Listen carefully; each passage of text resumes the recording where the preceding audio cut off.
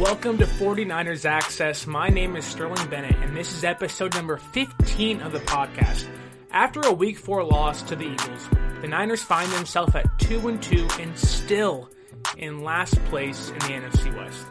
All I can say is we have a ton to talk about today, including that Week 4 loss to the Eagles, the failures of John Lynch and Kyle Shanahan, and we'll look ahead to this Sunday, Week 5, versus the Miami Dolphins.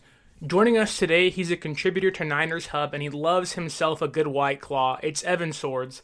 Evan, Week 4, the Niners lost 25-20 to the Philadelphia Eagles, and honestly, I can't describe myself other than I'm angry, disappointed, and even thinking about last week's game makes me want to run through a brick wall.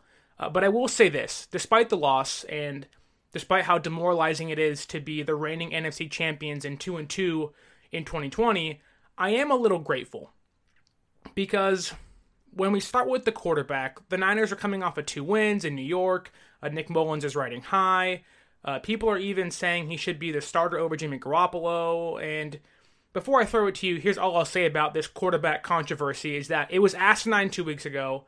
It looks even more ridiculous after Sunday's loss. And to me, it looked like everybody had just forgotten, or a large portion of Niner fans had just forgotten everything Jimmy Garoppolo did last year because Mullins beat and outdueled Daniel Jones and an awful Giants team with Jason Garrett as the offensive coordinator, like that's some kind of accomplishment. And when I look at Sunday, Mullins wasn't just bad. He was literally the worst quarterback of any quarterback to play this season, according to PFF, with a 26.9 overall grade.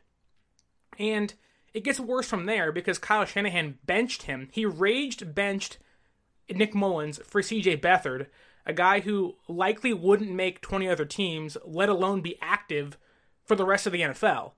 And I don't know about you, but from the first 2 throws where he missed Kendrick Bourne over the middle, then Juszczyk wide out left, I looked at my coworker and said, he looks like Kirk Cousins in the divisional round of the playoffs, completely rattled and not cut out for this moment. So what did you see from Mullins on Sunday? And what has your impression changed of him after his lackluster performance? I don't think Nick Mullins as a quarterback, he's a very good backup quarterback. I think he's got a very low ceiling, as most backup quarterbacks do have. So I don't think I was expecting ever much from him. When you saw, the game before and kind of like his best games, right? Like it was always him able to make the throws that Kyle gave to him and, being efficient and smart, not turning the ball over. So I think this game was an outlier in general, but, from my perspective, it all goes to the coach. At this point, it's all Kyle Shanahan. Kyle Shanahan is obviously the architect of this entire team. He is the architect of this offense. He is the architect of really the entire process and how they go day to day. When you have a team, that has been so injured throughout the year, I do believe that he's probably got to get creative. But it's just, I think it was really worst case scenario. I think everything that could go wrong against the Eagles did go wrong, right? The Eagles should have been a layup. But when you look at how they approached this, as far as rushing, Jerick McKinnon had 14 carries. Jerick McKinnon is not a 3-down back. He never has been. He never will be. He had 7 receptions for 43 yards. So obviously they were trying to use him out of the backfield. But at the end of the day, you look at like George Kittle had 15 receptions, 15 targets. They got what they needed out of George Kittle, but only 1 touchdown. Obviously, there wasn't a lot of trips to the red zone there. Jeff Wilson is definitely a 3rd, 4th string running back, but he's been very productive at times. He only got 3 carries. So when I look at the beginning of the game and Nick Mullins is off and he's already kind of like not the same, you have to look to Kyle to really adjust the way you want him to adjust. And for him to continue to run the ball with Jerick McKinnon, who averaged 3.9 yards per carry, when it wasn't working, for him to not try and throw, those kind of intermediate simple West Coast offense style passes to, Kendrick Bourne, Brandon Ayuk, Debo, obviously. Like that was what I didn't understand. And that was kind of my big issue throughout the game. It's nice to see that Kittle got his, and obviously Kittle is the main focus. But the feeling for me was throughout the whole game, what we're doing isn't working. And Kittle was getting his receptions throughout that entire process. But it never felt like Kittle was able to really change the course of the game like he's sometimes able to do, right? That's kind of the way I look at it. That's how I process it. It was a weird game. Obviously, they had Debo on a snap count limitation. It's hard to really, exist through your offense if your number one wide receiver isn't doing what he's supposed to do. But I think it was just, an embarrassment of bad things happening. Everything that could go wrong did go wrong. CJ obviously came in and played really well at the last second, but it was too late. 14 of 19, was able to move the ball a little bit. Nick Mullins throwing that second interception though was a dagger. It was probably one of the worst interceptions in the NFL the whole year, and it just it was a perfect ending to a terrible game. Let's focus on that interception for a second, and even Nick Mullins' early struggles, because when I saw the interception to Alex Singleton, which I don't know what Mullins was looking at, but it was reminiscent of Garoppolo's interception to Jordan Hicks in the red zone or close to the red zone against the Cardinals in November of last year, where you just said, I don't know what you saw or what Jimmy G saw, but it wasn't the correct play. But sticking with Mullins, Kyle Shanahan, at least from my perspective and many others as well, he tends to have this tendency to, if a quarterback struggles early, he doesn't tend to trust them anymore late in the game or throughout the rest of the game. We saw with Jimmy G in that Vikings game where after you threw a pick, Shanahan said, you know what, screw it, we're running the ball the entire time. And again, I have no idea what's going through Kyle Shanahan's head, and I have no idea what the progression is and how he feels about Mullins and Garoppolo and even Beathard to a certain point.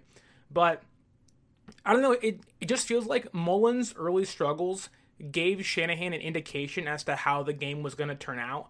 And so at that point, he said, I have to rely on guys like McKinnon or even Beathard when he came in later, because he didn't trust Mullins anymore. Like, there was a point in the game where Shanahan was so upset enough and realized Mullins wasn't going to get it done that he had to go to the third string quarterback who hadn't been active for almost a year and a half. And so I want to ask you, did you see that kind of same tendency of Shanahan to say, look, after Mullins didn't play well in the first quarter and even the first few drives, that I don't think I trust him to win this game right now, and so I have to rely on guys like McKinnon and just force-feed Kittle because he's the only person I trust out there to get anything done? Yeah, I'm probably one of the few people that thinks like this, and I know I'm definitely one of the very few people that's willing to say it out loud. I'm very cognizant that Kyle Shanahan is one of the most genius offensive play callers in the history of football. I'm very cognizant that he probably is considered a top 5, maybe, top 7 coach in the NFL right now. I'm very cognizant that he is, at most of the times, a huge proponent of why the team wins football games. That said, if you were to ask me what the 49ers' biggest, problem or biggest, who's their worst enemy, or who's their biggest, I'm trying to think of the right word, but like Kyle Shanahan is his own worst enemy. It seems like there's so many things. I remember last year throughout the season, I started saying at the beginning of the year, and everyone thought I was crazy. I was the only one saying this, but I'm like, he's not letting Jimmy throw the ball. And if he's not letting Jimmy throw the ball, he's not going to get comfortable. And they're like, well, he can run. They're running the ball. It's working. It's like, yeah, I understand that. But you need your quarterback to be comfortable throwing the ball. He's coming off an ACL surgery. He needs to get comfortable. He needs to get his confidence. But it seems like most of the time, Kyle just was, too smart for his own good. And he just was like, well, I'm going to run the ball. I need to run the ball. And I talked about it throughout the year. And I remember I was at the game that Emmanuel Sanders, was his first game as a 49er. And that was really the first time that Kyle started feeling comfortable throwing the ball. I think he had like 117 yards, a very large amount of receptions. He had a really good game. Tevin Coleman had 4 touchdowns. Kind of hard to overshadow that a little bit. But you fast forward all the way to the Super Bowl, and not much had changed. He never let Jimmy really get comfortable. He never let Jimmy really be a thrower. Get reps with his receivers. Dante Pettis doesn't see the ball. Kendrick Bourne was getting the ball sometimes, but he's not the primary guy. Devo, he's always, it seems to me like Kyle always has a rookie, but he never wants to put the brunt of the work on the rookie's shoulders. So Devo, would get a handful of, receptions and targets and snaps, but it was never enough. So you get to the end of the year, Jimmy Garoppolo needs to make a game-winning touchdown throw in the biggest game of his life, and he's barely thrown the ball all year. And surprise, surprise, he overthrows it. So now you look to this season. Granted, George Kittle got injured. Brandon Ayuk got injured, was out the first couple games. Devo was injured. I understand that. But the same thing is happening now again, and Kyle's not comfortable throwing the ball. So you have to ask yourself, while you're 2-2, and your running game isn't able to accomplish what it was able to accomplish before, what type of team are you going to be? What's your mantra? What's your style going to be? Because you got away with running the ball last year. Well, you can't do that anymore. And so you tried to just force feed the ball to Kittle. It didn't work. So I think we're kind of at a point right now where Kyle's coached himself into a corner and it's not working. So I don't know what happens next. But, the Eagles game was about as bad of a game as you can get for any fan. So I think a lot of questions need to be answered moving forward. Yeah, I think what you're talking about is something that I didn't notice until that Seahawks game at Levi's Stadium, and even further in the Ravens game where Shanahan wasn't aggressive before halftime and even showed his true colors in the playoffs, whether it was against Kansas City and not being aggressive before halftime until Jeff Wilson Jr. had the big catch, and of course the PI on Kittle got called back. But I 100% agree with you that Kyle Shanahan, although he's fantastic and he's one of the greatest coaches in this passing era of the NFL, but he does have, I don't want to say limitations, but he does have key weaknesses that cost San Francisco multiple games. If not, here's what I'll say. There are times in games where Shanahan gets too cute and the offense goes dormant for a quarter. They don't do anything. And that happened on Sunday against Philadelphia. And again, there is a multitude of reasons as to why that happened. One of them being the offensive line. The offensive line of the San Francisco 49ers was abysmal on Sunday. Mullins was pressured on 54.8% of his dropbacks, and the Niners led the NFL this week in allowing 40 pressures. That's awful. Trent Williams had his worst game as a Niner. Lincoln Tomlinson, I don't know what he's been doing. He hasn't looked horrible, but he definitely wasn't on his game on Sunday. And the right side of the offensive line is in utter shambles. Daniel Brunskill he doesn't look like the same guy we saw last year that filled in at tackle for McGlinchey, and the guy he filled in for, Mike McGlinchey, he looks utterly lost. He was a deer in the headlights almost every single snap that I've watched. I can't even count on my fingers how many times he's been beaten because it's happening all the time, especially against guys who he has dominated in the past, or at least outmatched in previous games against them. And we've seen what happens when McGlinchey and the offensive line don't do their job. It makes the quarterback's job harder, which is exactly what we saw on Sunday. And if Garoppolo does come back, and he returned to practice today and will return this week, when he comes back, it's going to make his job harder, because if the offensive line continues to be a liability, Shanahan's offense doesn't work. I think that's one thing that a lot of people pointed out, and I know Matt Mayoko had an article about McGlinchey saying that, well, he's not great in the passing game, but he's been good in the run game. Well, when it comes down to it, Mike McGlinchey has been awful this season. And he is a key in their run game. And if the running game isn't working, the play acting doesn't work. And if the play acting doesn't work, Garoppolo doesn't work. Because Shanahan hasn't shown the history of trusting Garoppolo enough in shotgun, and Garoppolo, at times, hasn't proven to be a great shotgun passing quarterback. So, to me, the key factor, or the key to unlocking the success on offense like we saw last year to me, is the offensive line. Do you feel the same way, or am I just looking too much into this thing? This is, and once again, like I don't want this to turn into like a Kyle bashing session, but I mean, when you have problems in your Super Bowl, a team that's returning from the Super Bowl, like you have to have these conversations. I don't know if maybe going to the Super Bowl made them a little overconfident. I'm a huge Brandon Ayuk fan, especially now that we've gotten to see him. I think what he's going to be able to do in Shanahan's offense is amazing. But I knew the offensive line last year wasn't good. They were injury prone. These were young guys. Really, they were punching up by all means. Like these guys were playing way above their threshold. And I think it was mostly because of Kyle's scheme and obviously Raheem Mostert playing well. That said, how you go into the offseason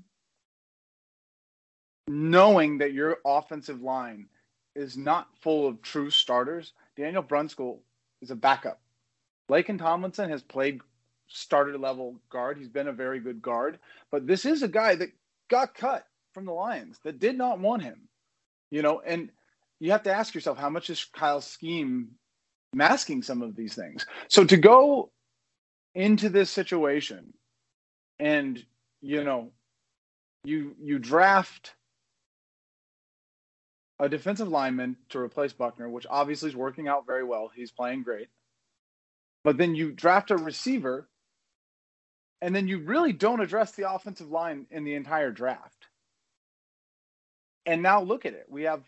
There was basically the worst offensive line showing all season from any NFL starting team was the 49ers versus the Eagles.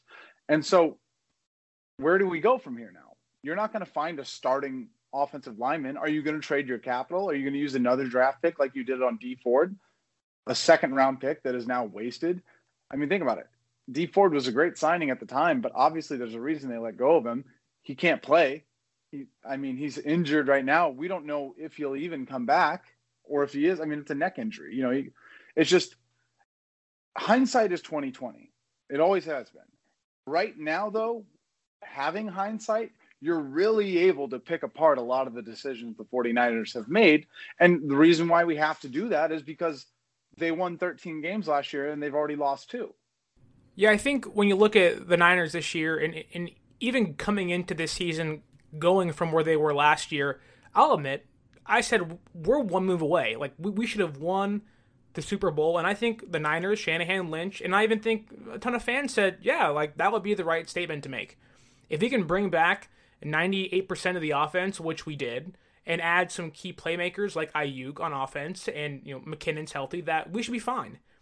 And of course, nobody saw 2020 happening. Like no one could see what happened this year. Just baffling as to how crazy this year has been. But going into this season, I think while the expectations were reasonably high, knowing what happened last year and seeing the utter breakdown in the fourth quarter in the Super Bowl, that I think San Francisco did come into this year a little cocky. And I understand why they did. Because rightfully so, they should have won that game, but it was their own fault they lost it. Yes, you can blame the refs, and yes, there was some questionable holding calls and a lot of questionable calls, but although that's very infuriating, that happens to everybody. That happened on Sunday against Philadelphia. There were some calls. That happened in Week 1 against the Cardinals. They happen all the time. But going a little deeper here on the offensive line, the run game has been heavily affected, like you said, by poor offensive line play. And of course, injuries to Mostert and Coleman don't help, but Coleman was playing horrible to start the year out. And so I want to compare 2019 to 2020. And I think a big thing a lot of fans saw, at least with Mostert playing, was we saw his big reception on first down against the Cardinals. We saw his first down run against the Jets and how big that was to kind of starting things off. The Niners this year, or last year, averaged 4.26 yards per carry on first down. This year, 3.3. That's over a full yard less. And I know that's not that big, but when you think about it, it being 2nd and 6 and 2nd and 7 are a pretty big deal. And it can affect the way Kyle Shanahan decides to call plays.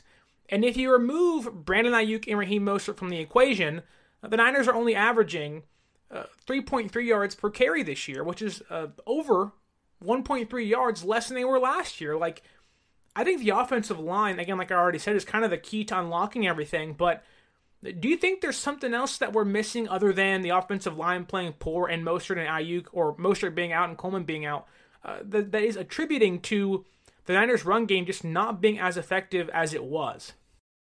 Having Mostert out is obviously going to hurt. He's a starting running back. That said, 7 teams, undrafted free agent, cut 6 times, 7 times. Like, I was obviously present watching what Mostert was able to accomplish last year.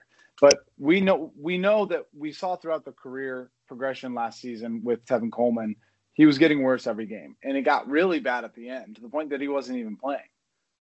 And this year, you have Mostert, Jarek's coming back. And, honestly, like, Jarek is playing so much better right now than I think anybody thought.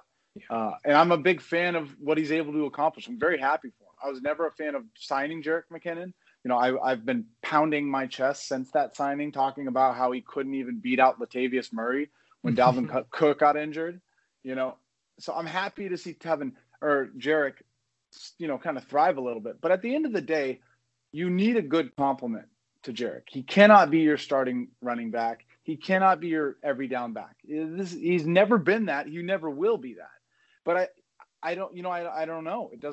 I don't really know how to approach it when you think about the way Kyle is. Kyle doesn't want your, Leonard Fournette style running back, right? He doesn't want that ground and pound running back, so he never goes for them. But he is also constantly seems like he's like bargain bin shopping for his running backs because he thinks his scheme is so good.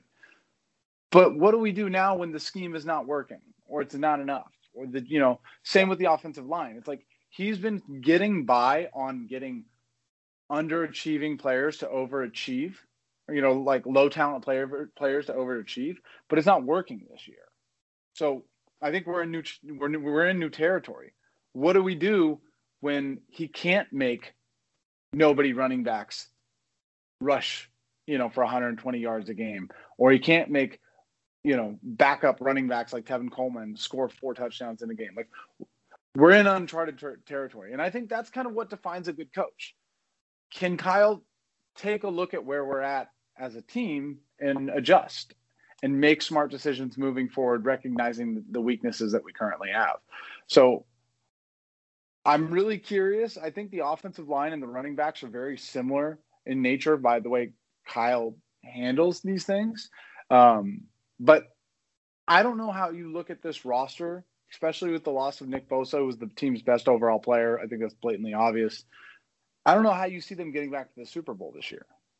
It's tough because when I heard during the offseason that the Niners could be this next 2019 Rams team, I kind of scoffed at it. And I said, no way. Like, the Niners are built from the trenches out. They have a ton of depth.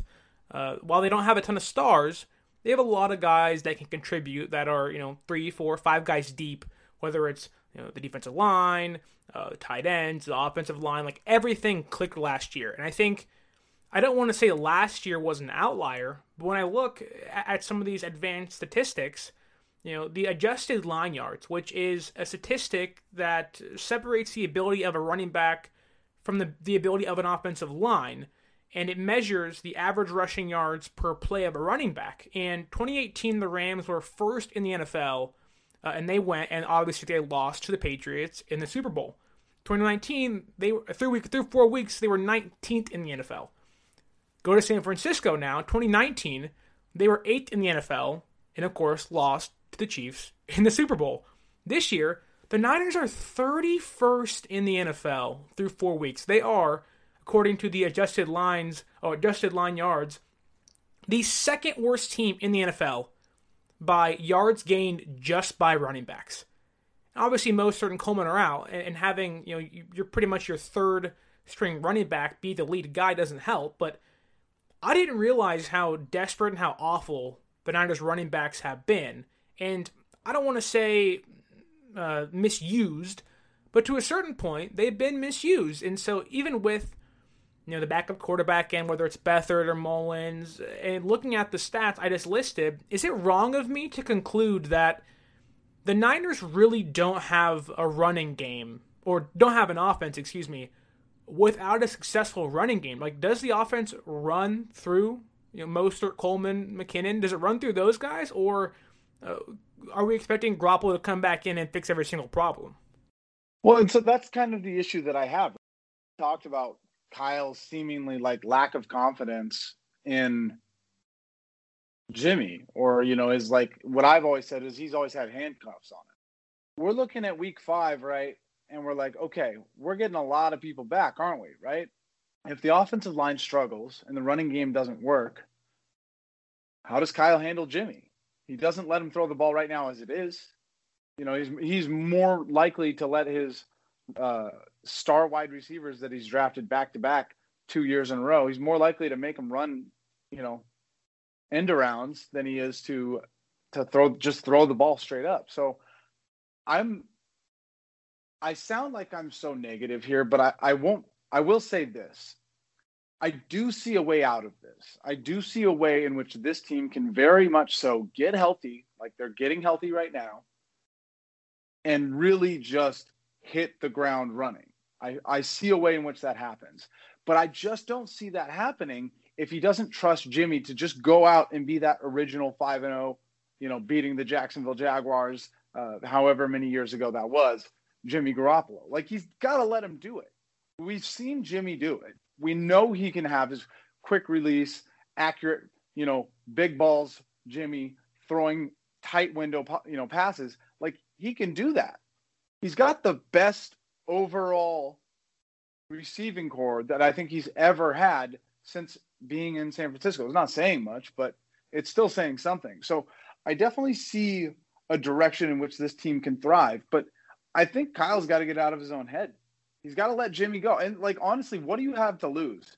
In an NFC and an NFC West that's as tough as this is, and you're 2 games down, the Seahawks are 4-0.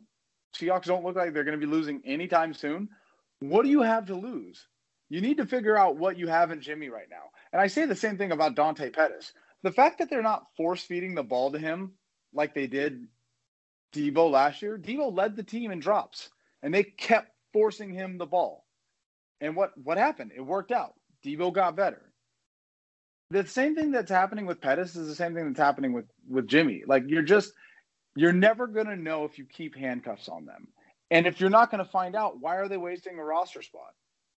I think that's one of the best points I've heard someone ever make on the 14 episodes of this podcast so far, and I think that's one of the biggest points I would agree with. Although I'm not a big Dante Pettis fan, I did see what he did in 2018, and he looked pretty darn good. And for whatever reason, I know he was in Shanahan's doghouse last year, and I don't want to stick on Pettis for a long time here, but I don't know what happened. And they talked ravingly about how well he came into camp and how he was more physical, and then after week 1 comes and he doesn't do much, which wasn't entirely his fault. Garoppolo missed him a ton of times, didn't even look his way a lot of the time when he was wide open. But again, it's tough because it's almost like those two things are kind of, they go along the same line. If Shanahan's not willing to release the reins of Jimmy Garoppolo and let hhim be 2017 5-0 Jimmy Garoppolo like we've seen, well, then Dante Pettis isn't going to get the ball, which is the unfortunate part, because if Garoppolo's reins are tightened and Shanahan, and I have no idea what Shanahan and Garoppolo's relationship is, other than Shanahan saying the team is Garoppolo's going in the future, or at least as of last week he said that, there are a lot of fans who out there don't believe in Jimmy G. And I wonder if that is to the fault of Kyle Shanahan. Of the fans don't love Jimmy G, or some of them don't. I love him. I think he's a great quarterback. I think he's top 8 on a good day, maybe 14th on a bad day. I think he's that good. I think he can get better than that. Not top 1 or top 5, but I think he can be top 6 at least. But it's almost as if Kyle Shanahan's apprehension to let Jimmy Garoppolo go and say, you know what, you're the quarterback, lead the offense, is almost the reason why some fans don't believe in him. And it's frustrating. But I also think that, and I want to get more into this here, is that, and I spoke about it plenty of times, Kyle Shanahan doesn't know how to admit he's ever wrong. Ever. He never knows how to admit it. Whether it's losing in Atlanta and blowing that Super Bowl game, which wasn't entirely his fault. The defense was awful for Atlanta in that fourth quarter, but the offense couldn't score either. Whether it was losing in February or trading up to draft TJ Beathard, trading up to draft Reuben Foster, drafting Dante Pettis, which again could be Shanahan's scheme not fitting with Pettis' play style. Exactly, Joe Williams. You can go on and on and on and on here. And I went back and I looked at 2017, 2018, and I think this kind of feeds into the Mike McGlinchey as well, that I think his play and Kyle Shanahan's unwillingness to admit he's wrong is evidence of a bigger problem that is in the Niners franchise and in the organization right now. And I want to preface it by saying that 2020, with the pandemic, no preseason, all the injuries, and even air quality issues before week 1, no one saw any of this coming. But I think the Niners' failures to draft in the first 3 rounds of the draft are coming back to haunt them. And that 2017 draft, you can look at it, and the only person you look and go, wow, that was great, and that's George Kittle. That's the only person. Other than that, Solomon Thomas has been a bust. He's probably done in San Francisco. Reuben Foster is a bust. He's in Washington doing whatever he wants to, I guess. He's not even playing. I'm pretty sure he's hurt again. Witherspoon's been average, and Beathard has been a bust. Beathard never suits up other than against Philadelphia because Jimmy Garoppolo is hurt. And even then, Beathard really wasn't doing anything anyways before that. 2018, McGlinchey he's pretty good last year, but he wasn't great in pass blocking. And Dante Pettis, whether that's Shanahan's fault or not, has been a bust as regards of production. Fred Warner has been a star. He's the best linebacker in the NFL, or at least the best one in the NFC. And Tarvarius Moore has been average. He changed positions. I'm not too worried about him. He has good hands, but he's not a starter. But 2019 has kind of been San Francisco's saving grace. Nick Bosa, Deebo Samuel, Dre Greenlaw. Without those guys, the Niners are probably a 7-win team, maybe 6-win team, maybe. And I'm not trying to be too harsh here, like you said. I don't want to be a negative Nancy, but the Niners, I don't want to say lack of intelligence because they're very smart, but their lack of ability to draft in the first 3 rounds of 2017 and 2018, they are the root of the problem, at least in my opinion, as to why this year has been a failure, because you can't count on Solomon Thomas. You can't count on Witherspoon to play across from Sherman. You can't count on Beathard to be a quarterback. You can't count on McGlinchey to be a good pass blocker, and let alone a run blocker this year. You can't count on Pettis. You can't even count on Moore to be a starting safety. There are things there that I look back and I go, is this the major issue here? And I look at who they missed, and of course we can always play Monday morning quarterback and say, well, instead of Beathard, you could have had Chris Godwin, Kenny Golladay, even Carl Lawson, who would be huge in the absence of Ford and Bosa right now. But for 3 straight years, the Niners were in a prime position to draft stars and failed for 2 of those. And in those first 2 attempts, they failed to add any meaningful talent. And now those misses, to me, are proving to be glaring holes when they need them most, with major pieces in the 2019 draft and free agency going down. And so I want to ask you, when you look at this year and you see the struggles San Francisco is having, is it something as simple as just, half the team's hurt, and many of them for multiple weeks, if not the season? Or do you dig a little deeper and say that the Niners have had past draft failures that are causing part of the 2020 non-success for them this season? I think especially the 49ers are a very unique situation, right? There are so many injuries. It would be completely irresponsible and downright stupid to ignore them and say that they don't have something to do with this. True. They are out of their starting 2 defensive ends. That's huge. It's one of the most important positions in football. But that said, I think we're at a crossroad right now where how the season continues right now is going to dramatically understand how the 49ers will go as a team under Kyle Shanahan.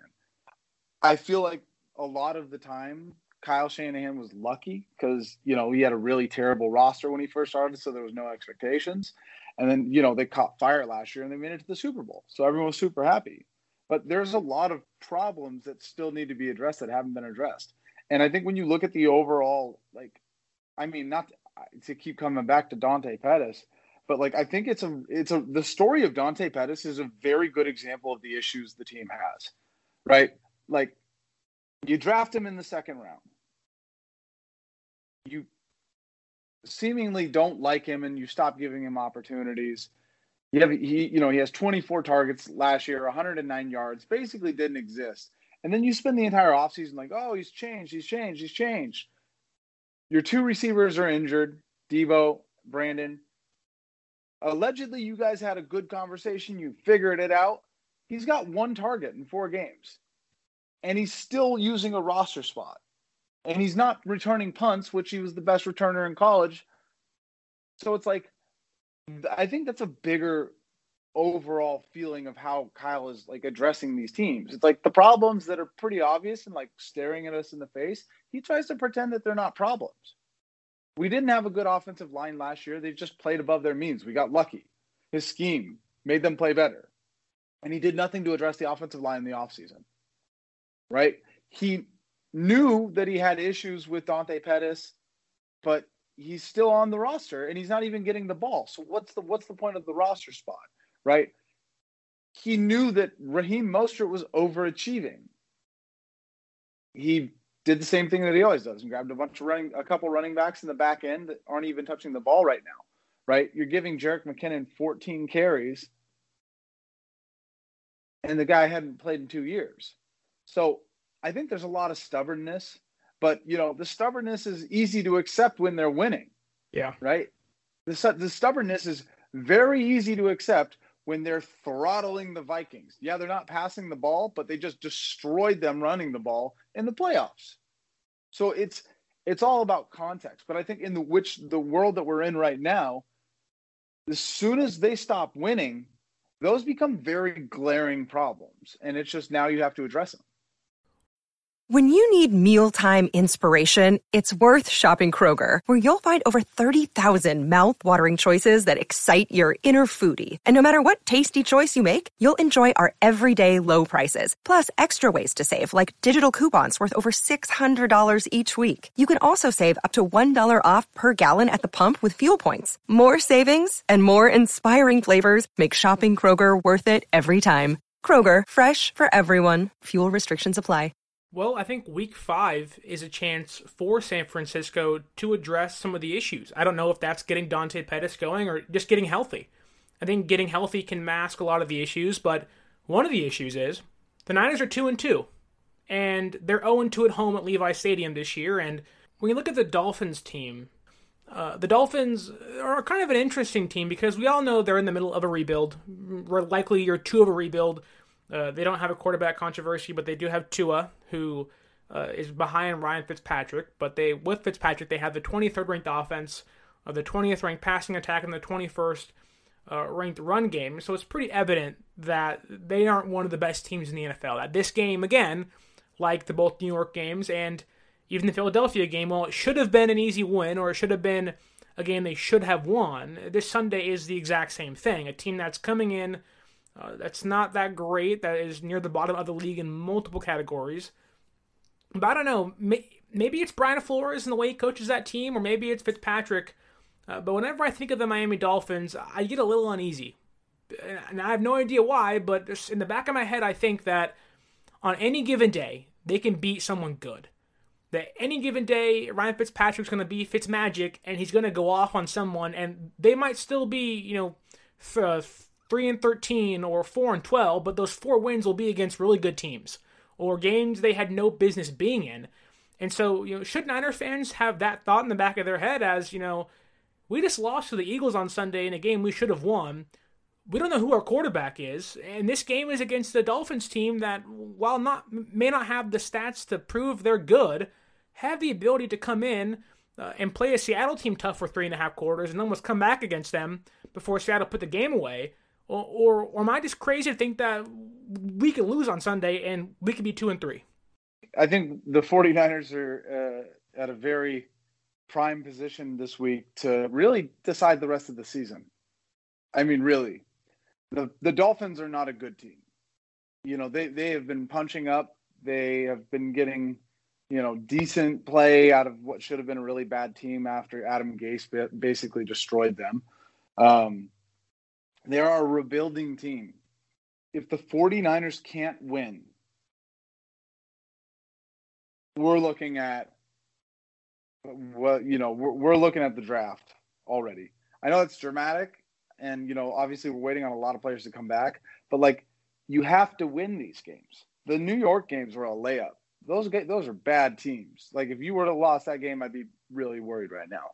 But they shouldn't have lost to the Eagles either. But Carson Wentz is still, has very exciting play in him at any given moment. Ryan Fitzpatrick is not that dude. And, usually you get a couple of games of Fitz magic, which we've already gotten. But, like, I think at this point, like, if you lose to Ryan Fitzpatrick, shut the season down.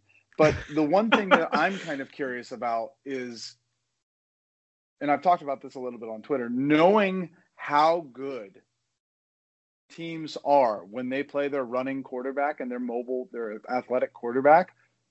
Do they start Tua?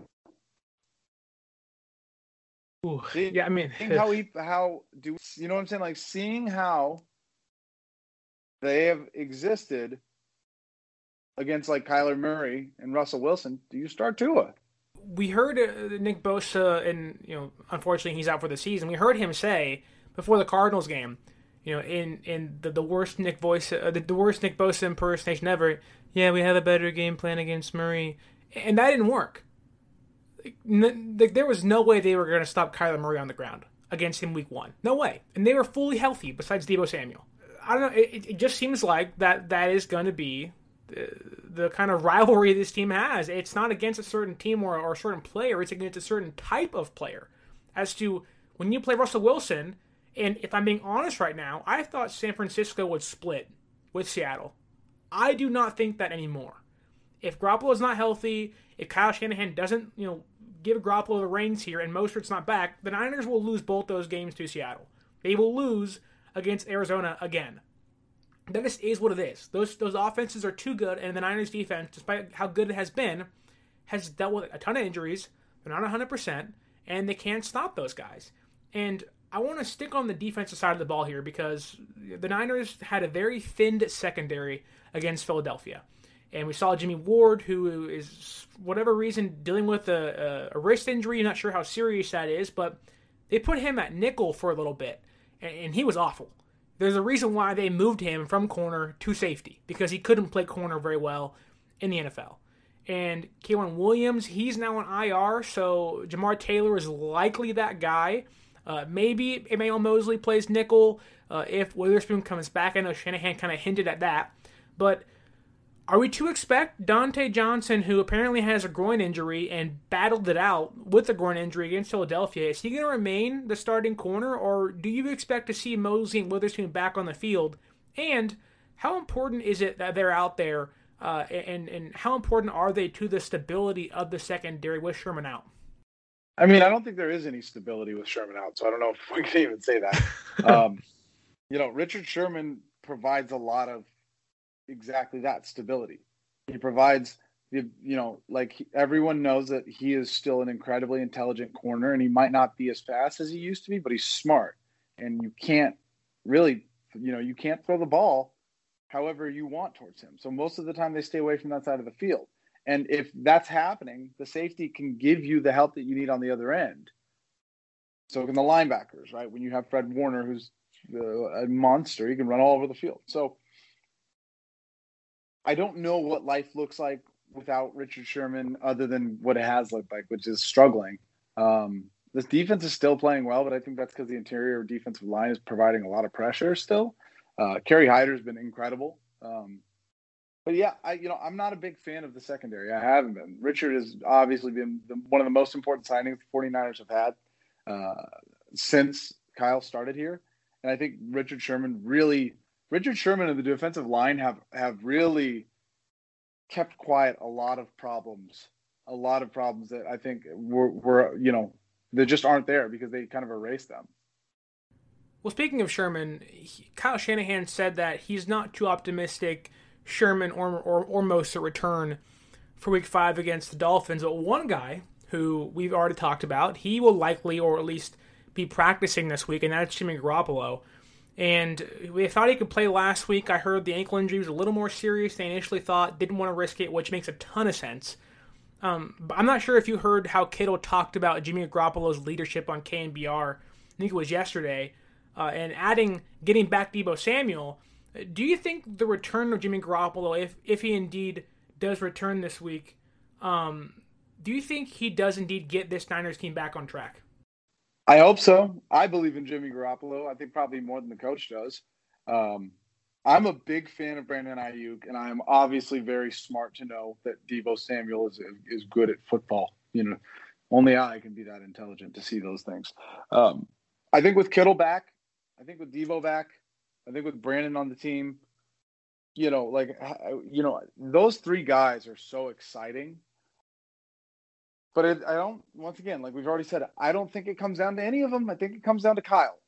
And I don't know how Jimmy Garoppolo can really change the way the team exists if Kyle's not letting him. So if Kyle lets him and Kyle opens up the passing game and really tries to get his receivers involved other than just throwing end arounds, I think so. But I think if Kyle goes into the next game with the same kind of game plan he had last week, just hoping it works, I'm going to be worried. We'll see, though. Only a couple more questions here. We already talked about one of the issues I saw, that with the Niners don't have a quarterback if Jimmy Garoppolo doesn't play. That they don't have a guy that can mask any weaknesses they have in the other facets of the offense. Number two is, with no Mostert, the run game is very limited, and the Niners don't have much work, or they don't have much to work with when the O-line struggles. And if the run game isn't working and the pass game isn't working, then again, the running game isn't going to work either. So like none of it all is a kind of a cog in a machine where if one thing doesn't work, it's going to be very hard to make the other facet of the offense work. And that's how kind of Shanahan's system is built upon, where the other thing complements, the pass game complements the run game and vice versa. So I want to ask you, what do you think the game plan is going to be on Sunday? Are they just going to do it against Philadelphia and kind of, I don't want to say mail it in, or should we expect, if Garoppolo's back, Shanahan to kind of say, look, now we can kick this thing into gear? I hope so. I'm really hoping the team needs a motivated win. They need that. They need it bad. They need that excitement. They need that. They need a big win on Sunday. But I thought they needed that against the Eagles. I said before the game against the Eagles, like, this can't be a close game. This needs to be a two-score win. They have to just straight up destroy them, because that's where they were at, right? Like, this is a bad team, and you have to beat bad teams, especially right now. And I think that was the same thing it was last week, and it's going to be the same thing again. The Dolphins aren't a good team. They have a couple good pieces. They have decent coaching, but they're not a good team. And you can't let good, decent but not great teams hang around like we did with the Eagles. You saw what happened. They have to beat the Dolphins decidedly Sunday. And I mean, if ever there was a need for motivation, I'm sure Kyle's fired up right now. I mean, he just got his ass kicked against the Eagles. Like, if he's not motivated, we're in trouble. But the good news is I think Kyle's probably very motivated. I think no one is a bigger fan than I am of when Kyle Shanahan schemes angry. When Kyle Shanahan is pissed off, he lets it all out. And you saw what he did when Carson Wentz ran the ball in and scored the touchdown. Like, that next series, Kyle went off. But then again, then he slowed down. So we'll see. I'm excited to see it. I have one final question for you, and that is, I'm assuming you'll think the Niners are going to win, but I want to get an outcome for you, a score prediction, and what will be the headline following Sunday's game against the Dolphins? I don't know about a headline, because I think the Dolphins are so boring that no one's really going to care about them as a team. I think the Dolphins, I think the headline might end up being Tua starts in his first ever career start and impresses, although the team loses. But I'm hoping, if I'm being positive, Evan, because I've been so damn negative this whole podcast, I'm hoping we talk about the new electric trio of Deebo, Brandon, and George Kittle, and what Jimmy Garoppolo is able to do with all three of them. I'm hoping 27-10. Okay. 27-17. I'm hoping for that. If it's close, I might kill myself. So we'll see. We'll see if I'm able to come back on the podcast ever again, because I might be dead. You may be drowning in the White Claw, never to be seen again. Yep, shout out to them. You can follow Evan on Twitter at Evan Swords, and be sure to check out his work at Niners Hub. He does a ton of great work. He's a great follow on Twitter. He's also a really funny guy. So thanks you, Evan, for joining us today. Of course, man. I appreciate it. Go Niners. My final score prediction for Sunday against the Miami Dolphins is 26-20. I think it's a lot tougher. I'm not sure if we see Fitzmagic, but I do think the Niners will have a tough-fought win, especially if Jimmy Garoppolo doesn't play. But I do think San Francisco gets their first win at home, and they do get back above 500 this season. After this week, the next 6 games are going to be the most important of the season, and the Niners need to win this week to start building momentum. Hopefully, Jimmy Garoppolo is back this week. If not, hopefully we can get Garoppolo, Sherman, and Mostert back in the next 1 to 2 weeks, because we're going to need them to make another playoff run. Niner fans, I know it's been an upsetting and frustrating season so far, but it could be a lot worse. We could be the Jets, we could be the Giants, so keep your head up high. We're still 500, and hopefully when I talk to you guys next week, we are 3-2 and going in to play the Rams. Gonna be fun. And you don't want to miss a thing, so follow us on social media. Instagram is at 49ers.access, and Twitter is at 49ers_access. Don't forget to like, share, subscribe, and please leave a review on this podcast. I want to know what I can do better, what you guys want to hear more. If you want to have somebody on the podcast, that'd be a great interview. Let me know on Twitter, on Instagram, and leave a review. That way this podcast gets higher ranked in all the systems out there. Apple is very reliant on reviews. And guys, until next time, I'm very thankful for you guys. My name is Sterling Bennett, and stay faithful.